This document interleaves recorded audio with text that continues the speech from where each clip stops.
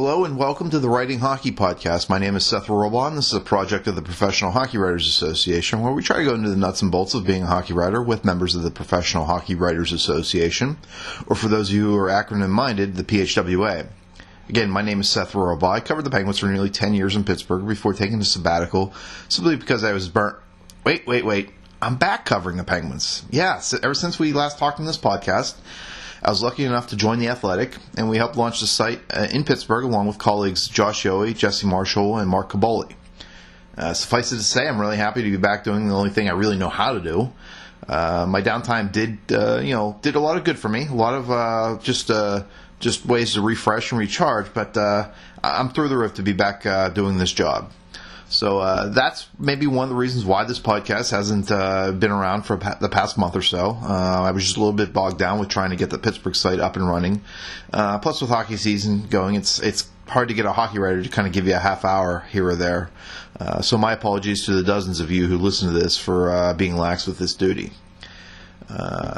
That said, I'm back on the job, and the season's on, and I want to try to do as many interviews for this podcast in person as opposed to over the phone. I think the conversations flow a little bit better when you do them in person. So the schedule for this podcast might be a little bit inconsistent. But today, we're back, and we talked the business with Sean Leahy, who recently joined NBC's Pro Hockey Talk. Sean and myself were each at Madison Square Garden Tuesday for the Penguins-Rangers game, and we ducked into the radio room to record this podcast. So you might hear a little bit of the ambiance of the streets of New York, and that means you might hear a siren or two in the background. We talked about what he hopes to build with Pro Hockey Talk, his time working for Yahoo's Puck Daddy blog, and what it's like being a hockey writer in New York City. We also talked about the one time we went to DJ's in Weirton, West Virginia for ribs. I hope you enjoy. Before we get going here, I want to recap a incident between you and me and Greg Wyshynski when we drove to West Virginia for ribs. Yes. Was that not easily the best day of your life as a professional hockey writer? Was that the draft, right? Yeah, 2012 draft. DJ's Ribs in West Virginia, going in your car for about half hour, 45 minutes on like a Friday night or Saturday night. Like afternoon or whatever. At late afternoon, and going through some sketchy road, backwoods, but once we got there, you were right. Pierre Laviolette was right. Those ribs were outstanding and absolutely worth the drive. I just remember we got to my car. It was at the top of a parking garage, and there were like random pieces of firewood in the back of my car, and you were just really like, "What am I doing?" I was just hoping the ribs were worth it, and it was worth sorting through a lot of stuff. The best part was like the next day, like because there was like we went the day before the draft actually started, and then the next day there was like. The draft didn't start till like 7 o'clock, 8 o'clock, or whatever. So a lot of people had time to kill. So a lot of writers like ended up driving to the middle of nowhere in West Virginia in the tip-top panhandle. So they have these ribs, all because Pierre Laviolette, and we hyped them up on Twitter and everything like that. Yeah, so. It was delicious. It was really one of the best meals I've had when I've traveled on the road. Absolutely. Literally on the road that time. Yeah, literally on the road. I mean, it's 30, 40 minutes away out of the way, but it was amazing. Really good. Moving on to something that actually adheres to our line of work here. You're now with NBC Sports, correct? Mm-hmm. That happened not even like a month ago, I'm guessing, officially, right? Yeah, officially a week ago. Okay. It's been in the works for a while, but happy to get going and moving past the Yahoo Sports. So, I mean, what's it like making that jump? I mean, obviously, it wasn't an easy summer for a lot of us in this industry. A lot of people lost their work, yourself included. Me, a few months ahead of time, but. What was it like what was the process? Did NBC contact you, or you contact them? I mean, what was the process? Yeah, it was. I got notified from Yahoo like 2 days after the Stanley Cup final ended in late June, and then my last day there was like middle of July, like the 14th or so, 14th, 15th, and then maybe like 2 weeks later, NBC contacted me and we got in touch. Thanks to Mike Halford and Jason Bruff, who were running the site for the last several years. They were taking a full-time radio gig with TSN in Vancouver, as well as starting up the Athletic in Vancouver as well. So when they were kind of moving on, they told NBC, "Hey, we got a perfect guy for you." They recommended me, and just got started talking at the end of July, and worked through everything, and started last week. So good, excited to get going. What's the approach you want to take? I mean, I know you're still just getting your feet wet here. You're maybe trying to figure out maybe a workflow and all that. But what's the approach you want to take with the website? Kind of what we did at Puck Daddy, where you're not grabbing every single bit of news. A guy getting upset up and down, fourth line, whatever. I told my guys, Adam Gretz, James O'Brien, Cam Tucker, and Joey Alfieri, I want them to be able to stretch the legs and write stories, go in depth. If a trade happens, a signing happens, don't give me the news. Give me your opinion. Give me some insight. Who benefits from this trade? How does this signing affect the team's cap situation this year and beyond? Like, find an angle, a unique angle that a reader's going to want to read about. Yeah. Kind of what write what you want to read about and go from there. And talking to each of those guys, that's kind of something that they wanted to do, that they were kind of hankering to do over there, and they seem pretty open to the idea. So we're just getting going. Like I said, I started a week ago working with those guys, and it's going to take some time, but I think we're going to move in the right direction. And your crew, these are guys. They're guys and girls. I'm not sure if you have any ladies on staff yet, but they're at games, they're at practices and stuff. They're not just sitting on their couches and computers, and maybe that's part of the job sometimes. But they're actually going to games and places, talking to coaches, and they're actually getting original content. That's a goal you want. Me right here, we're talking MSG right now. So. Yeah. It's just because I guess they were so programmed in ways to grab every bit of news that comes across the wire when they're on. But now it's like, go to a rink, get the storyline of the day if there's a storyline with a team or a player in your city, whether it's the home team or the visiting team. Do a Q&A with a player or a coach or something related, just something unique, and bring out some personality of these players. Bring some flavor, and just like I said, find an angle that's not just the news, because we all know the news. We all have Twitter. We all know this guy signed for this much. Give me a unique angle, how that contract is going to affect this team, this player, whatever.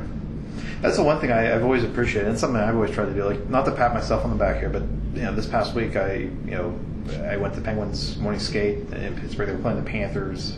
There wasn't really any sort of obvious storyline, so I went to Chad Ruedel, who's from San Diego, and I asked him about the wildfires in California, and he gave me some good insight. He talked about when he was a kid, he had to be evacuated twice, and not that Chad Ruedel's thoughts on wildfires, are going to change anything in the grand scheme of things, but I was proud I thought that was a kind of a different approach to take, and I'm refreshed or happy to see that you guys are maybe going to take that type of approach. That's kind of what our whole thing was at Puck Daddy. We wanted to find, obviously you're going to grab the big news of the day because you have to cover that, but stuff like that, like the Chad Rueder story, go and find those things. Go find those unique things, stuff you're not going to find. I didn't see that story anywhere else other than The Athletic. That's kind of what I want to do, is you come to Pro Hockey Talk, find some unique opinions, some unique angles, but also find some original stuff that you're not going to find anywhere else. Like I said, that was our approach at Puck Daddy, and that's why I want to bring to NBC. And I'll be honest, that was maybe a criticism I had with NBC Sports beforehand and some other sites where they just would grab, say, a tweet that someone fired off. And, for instance, Ian Cole, it might be a game time decision. Some website out there might just grab that tweet, credit the writer or whoever's reporting it, then put some spin or take on it, and they get all the benefit in terms of in this case just web hits and advertising and stuff like that. So that's a common criticism I had of NBC Sports, but I'm glad to see that now you're taking the reins. You may be taking a different direction. In some news, it's like the news is in the tweet. And why am I clicking on your link if the news is in your headline? There it is. I already know what it is. So we want to find unique angles to take and just give readers a reason not only to read the story but also stay and check out the other stuff, not on just Pro Hockey Talk, but maybe if you're interested in soccer, Pro Soccer Talk, or Hardball Talk, or Pro Football Talk, or whatever.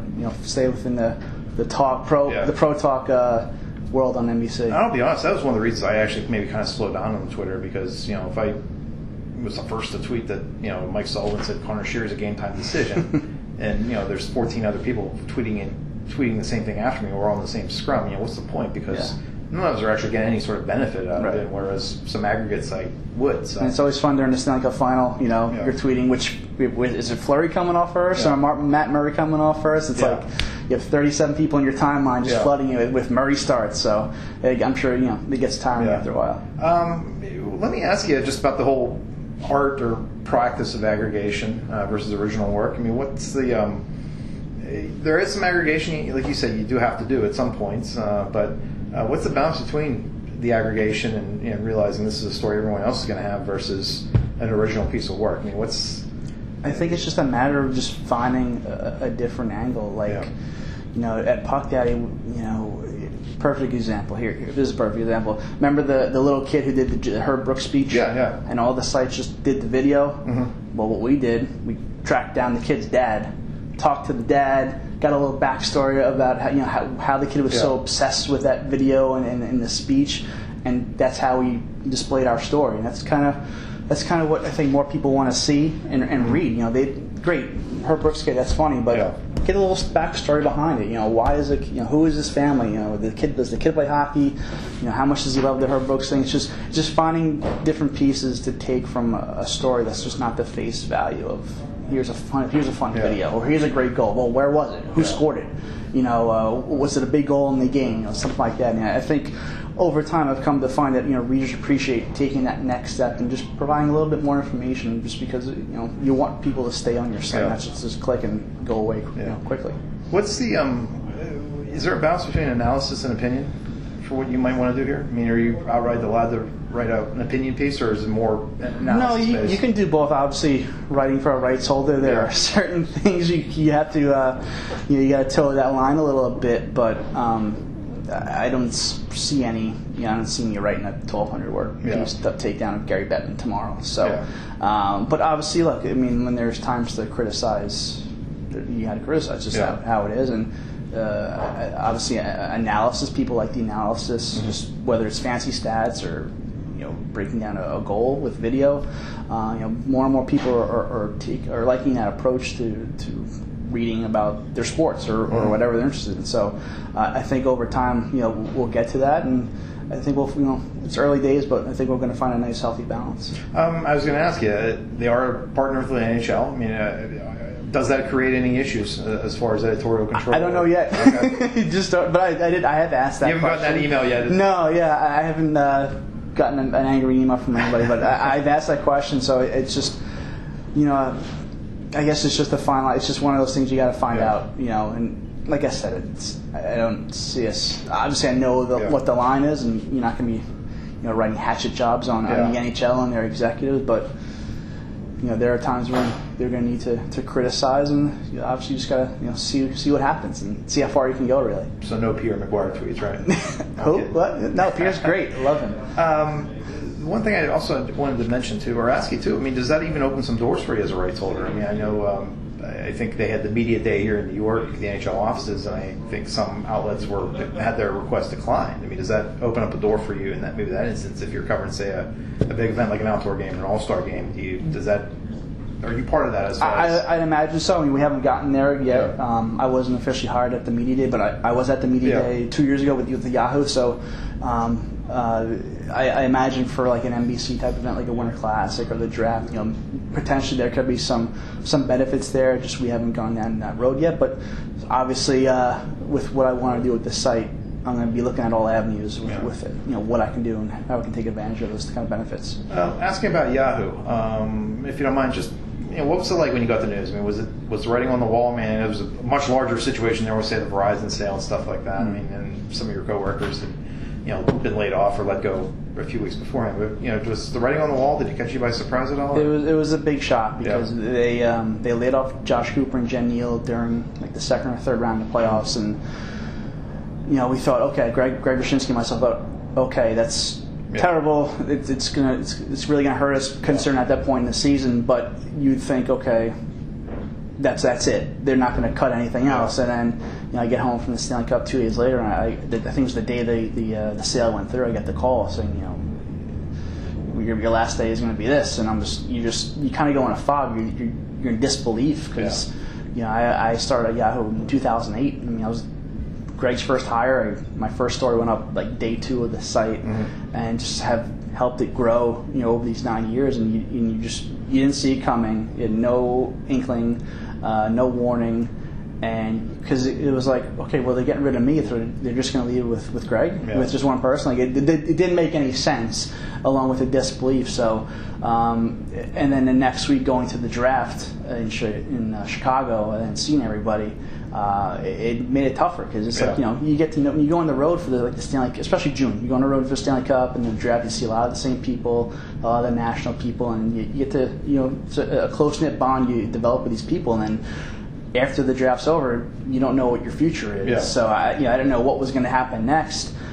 So it was kind of like a lonely feeling, and just you've done this thing for 9 years every single day, and all of a sudden it's gone. You're like, well, what am I going to do? Like, who am I? What's next? And you get scared because you saw what happened in the spring and early in the summer in the business with ESPN and all these other sites, laying writers off, and you're just thinking, okay, well, I can't really look there because no one's there. They're taking apart their part of their NHL business. So it was definitely scary, but it was good to see as the summer went along, the Athletic hiring tons of people and other places hiring, and then obviously NBC reaching out to me and connecting, and but obviously there's still some people who are out there in that limbo. So it's just definitely it's a tough business, and going through that for the first time, it's like I said, it's pretty scary. Yeah, I went through it myself for about 10 months, and you kind of described it like as an existential crisis, because I'll be honest, I just for my own personal amusement, I applied to be a groundskeeper at the Flight 93 Memorial in Shanksville, Pennsylvania, because I spent some time out there. My buddy has a lake house there, and kind of lived there for a few months. But just for my own personal amusement, I applied to be a groundskeeper, and I got back through the federal government website and got this cold antiseptic rejection letter back that said I did not have the required education to cut grass and plow snow. And I'm like, okay, well, I can't do this either, I guess. So, and thankfully, again, this opportunity for me with the Athletic came up. But you do go through like an existential crisis because this isn't a 9-to-5 job. This is something you have to.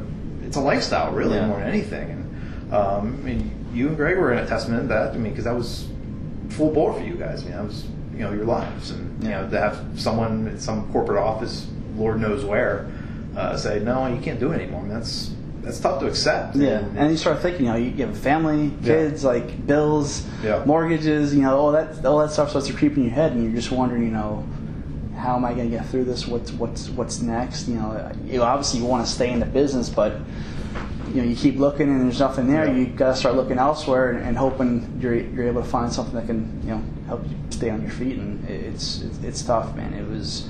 It wasn't a fun summer. Let me tell you that.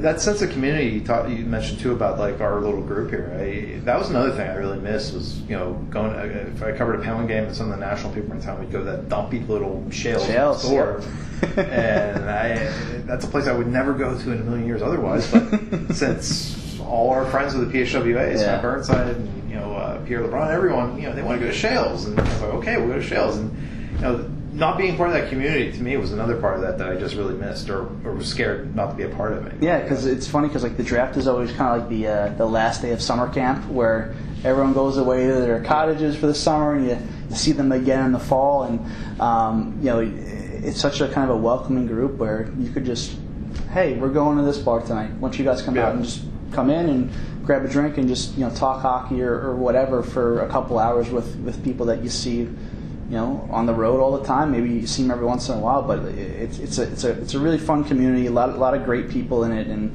a lot of great stories. Some you can't tell on a podcast, but definitely a lot of memories are made when you see these people constantly at every single major event. These are the only people on earth that know the aggravation of an overtime game. Well, those, I guess the ones on deadline. Well, the people on deadline and also the ones who are thinking, okay, well, we're in a city that says 2 o'clock, last call, as opposed to New York where it's 4 p.m. 4 a.m. So. That's true. Let me ask you too about Puck Day. Why do you think it ended up being so popular? Was it just because you guys were on a big platform, or was it a mixture also of just the things you guys did? I think anyone can have a platform. It's kind of what you do with it, and we were able to be creative, kind of create a sense of community, and like I said, be a place where people can go where you're gonna laugh, you're gonna be informed, you're gonna be entertained. You're going to find stuff maybe you won't find on many other sites, and over time we just we'd write like 7, 8, 9, 10 posts a day, so to be constantly stuff almost every hour throughout the day, so people would keep checking back, and we also would reach out to other blogs. We'd have our daily headlines post where we not just like the TSN Sportsnest, but also if you had a Blogspot blog, send us a link to a story you've written. We'll link it up. Or if it's interesting, we'll include in a bigger story post where we're throwing in someone's different opinion on whatever topic we're writing about. So, and over time it just built more and more popular. And I think being active on Twitter responding to reader feedback. Whether it's wading through the comments safely. The Yahoo comments aren't the best place really, but also through email, people kind of sending us their thoughts and things. And, people just reacted positively to what we were doing, and it just grew into this big thing. And it was 9 years of it was work, but it was fun. It was fun hockey writing. Yeah. How much did the rise of, say, social media? I mean, you guys were doing this before, say, Twitter was really commonly known. I mean, how much did the rise of Twitter specifically really maybe change the way you guys do things? So I'll be honest, for me, like, I used to do like live blogs, and they were popular at one point, and now that those really are kind of so like dinosaur bones anymore, because people can just literally live blog on Twitter if they choose to do so. I don't understand that. To me, that was maybe one minor wave that changed things I was doing with my old blog. But how did things change in that regard for you guys? Yeah, I used to bust Greg's chops because he used to love doing the live chats through, I think it was like Cover It Live during like the big games, like the gold medal game or the Stanley Cup final, and I'd be like, you don't need to do that anymore. We have Twitter. Twitter's right here. That's the conversation. But it's funny. Back, we started in April 2008, so Twitter was just really getting going. I don't think I was on Twitter for like another year or so. But like there would be nights where there would be like a crazy goal or a highlight or something, and we'd be like, oh, we'll get it the next morning. Now it's old news, right? So once Twitter came and you started seeing the highlights of people making the GIFs, so if you're watching one game, what was going on in the other game. If there was a crazy highlight or some sort of news going, well, then you gotta go grab it and get it up there. But obviously getting stories out there, news, interaction with readers, and it helped tremendously because the following just grew, and like I said, people just took to the site and really enjoyed what we were doing. How much do you think that your work with the NBC site will be Puck Daddy 2.0, or will this have a different feel to it, different spin? That's kind of what I want to do. A new crew, as you mentioned. It's kind of what I do. I mean, I don't know how many posts on average they were doing daily before, but I want to cut that back, and if we could get a certain number of just quality, in-depth things, and I liked how we did it at Puck Daddy, and it's kind of what I want to do here. A couple more, and I'll let you go here. You're based out of New York here. I mean, so you have 3 teams here: Islanders, Rangers, and Devils, all within driving distance here for you. How much does that benefit you if, say, you want to talk to Max Domi and he's playing the Devils? It's great. You don't have to wait. Say if you were just based in Boston, you had to wait until April or whatever for the Coyotes to roll through. I mean, how beneficial is that for you to be within all 3 teams' area here and jump to each building whenever a certain team comes into town? It's tremendously helpful, especially like the West Coast teams, because they usually hit all 3 teams at one time on a road trip. So if that's the case, then you have a number of days to go visit them, and whether it's at MSG or Barclays or Jersey, it's great. So having 3 teams here, you get your pick of the litter, really. I mean, every week there's at least 1 or 2 or 3 different games that you could potentially go to if you're working on something, and the teams are always helpful, especially when they come here. And usually when they come here, too, when they're on those trips, you have, some days off in between or just practice days. So if you get them on a practice day at one of the rinks around here, you can get some quality stuff from the guys. And you live on Long Island? Yep. And I think I did the math on this. I think all 3 buildings, as the crow flies, are within a radius of like 23 miles of each other. So, but it's like New York miles. So but I mean, it's fairly easy to get around, provided you have some time to plan or whatever. Like, how long would it take you, say, to get to Newark to go to Devils? I take the train everywhere. So from my place to New York, it's probably like an hour and 20, hour and a half or so. To the Garden, it's about 50 minutes, and to Barclays, it's about an hour with a switch of the train. So everything's very, very accessible, not too much of a crazy commute to get to either place. And sometimes if you're lucky, after one of the games, you can get an express train, so it's even quicker. Barclays is the one place I haven't been yet. I think we actually discussed this beforehand. But tell me, what's that like from a media perspective? I mean, it's not a hockey building, really. I mean, they put an ice rink down there, but it's not a hockey building. And from my understanding, the press facilities aren't ideal, I guess. They're fine. The press box is in the corner, but you just have a good view of the game. The building I covered when they were in the playoffs a couple years ago. I covered the Tampa series, and it can get loud. I mean, it reminded me a little bit not quite, but a little bit of the Nassau Coliseum as far as just how loud it could get when the Islanders scored.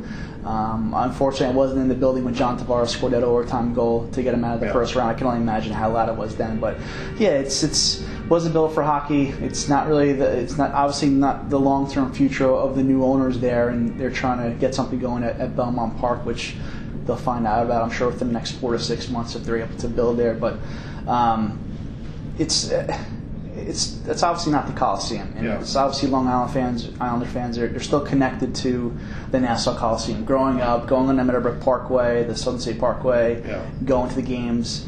Tailgating in the parking lot. You can't do that at Barclays. There's no parking lot. Tailgating. Doing the Let's Go Islanders chant on your horns as you're leaving the Coliseum after a game. I mean, you grow up there. I mean, I went to my first ever hockey game there, and people still have a lot of memories there. And it's just tough because the Islanders they're not fully committed to Brooklyn, as we were talking about earlier. Like the practice facility is like across the street from the Nassau Coliseum on Long Island. A lot of the community events they do are on Long Island, so. It's obvious they want to still kind of be on Long Island. It's just the politicians got in the way, and they're not going to be redoing Nassau Coliseum because that's just beyond that. That's lost. They're not going back to the Coliseum. The new owners want their own new arena, and selfishly I hope hopefully maybe they'll get it in Belmont Park. Be a little better commute for me there. My favorite part about Nassau Coliseum was the staircase from the ramshackle press box down to the event level where you can get to the dressing rooms, and there's a big sign that says there's asbestos here. Not like watch out, or just there's asbestos here. Like it's a 4-year-old building. It comes with it. It's part of the charm. Last two here. What do you hate or what do you dislike about this business the most? That's tough. I really don't hate anything. The hours, just the demand on time where something happens, you have to go do it. And I mean, we're writing about hockey for a living. Like, what's there to hate? Yeah, there's some annoyances with, travel sometimes, but like, let me ask you this. Hockey. Let me ask you this. What do you hate or dislike about the journalism business? If that's maybe a better way to phrase it. The fact that so many people lose their job seemingly on every year basis. I mean, it seems like every year, and it always happens like at the same time. There's always like these packs of 1 month. It's just wave after wave. This people in just various sports or even just general journalism just losing their jobs because newspapers are cutting back or websites are cutting back, and even TV and radio. TV and radio as well. It's just tough to see because you look at places like ESPN. It's not like they were cutting back people for the lack of quality. They cut some very, very good writers there. So hopefully, whether it's The Athletic or some kind of model comes up where it can be sustainable and people can grow and these sites can grow and grow and grow and just provide readers with unique insight and journalism to whatever it is, whether it's sports, politics, whatever it is. Just seeing people lose their job year after year because a company is failing, it's terrible. And you might have answered this one, already. But what do you love about the business the most? Just writing about hockey. Yeah. Like tonight, we're going to be watching the Penguins and Rangers, and this is our job. Hopefully in regulation. Yeah, hopefully in regulation. And in the last 2 Junes, we've been able to watch the Stanley Cup Final. I mean, it's something we grew up watching. I mean, I remember I covered my first Stanley Cup Final, 2013's Bruins and Blackhawks, and it was right after the Blackhawks came back and won in Game 6, and I'm waiting to go out on the ice with Greg Wyshynski, and I lean over to him. I'm like, can you believe this is our job? We're about to walk on the ice.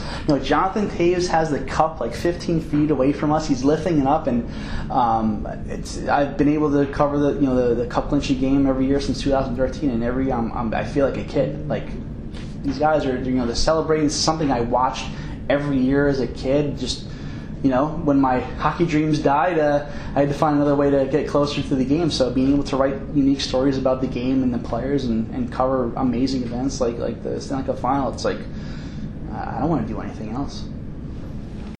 Thank you to Sean. As I said in the interview, one criticism I had of Pro Hockey Talk and a lot of other big media blogs, if that term makes sense, is they essentially just become aggregators. And what that means is they have people kind of just sitting there at laptops waiting for a reporter on site to tweet a news item, and then they build their own story off of it. They slap a nice photo at the top of it and give it a search engine optimization friendly headline, and they reap the benefits without doing much of the actual work.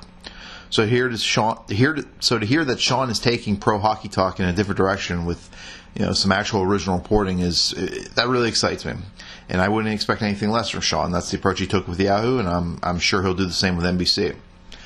But yeah, again, thank you to Sean for his time.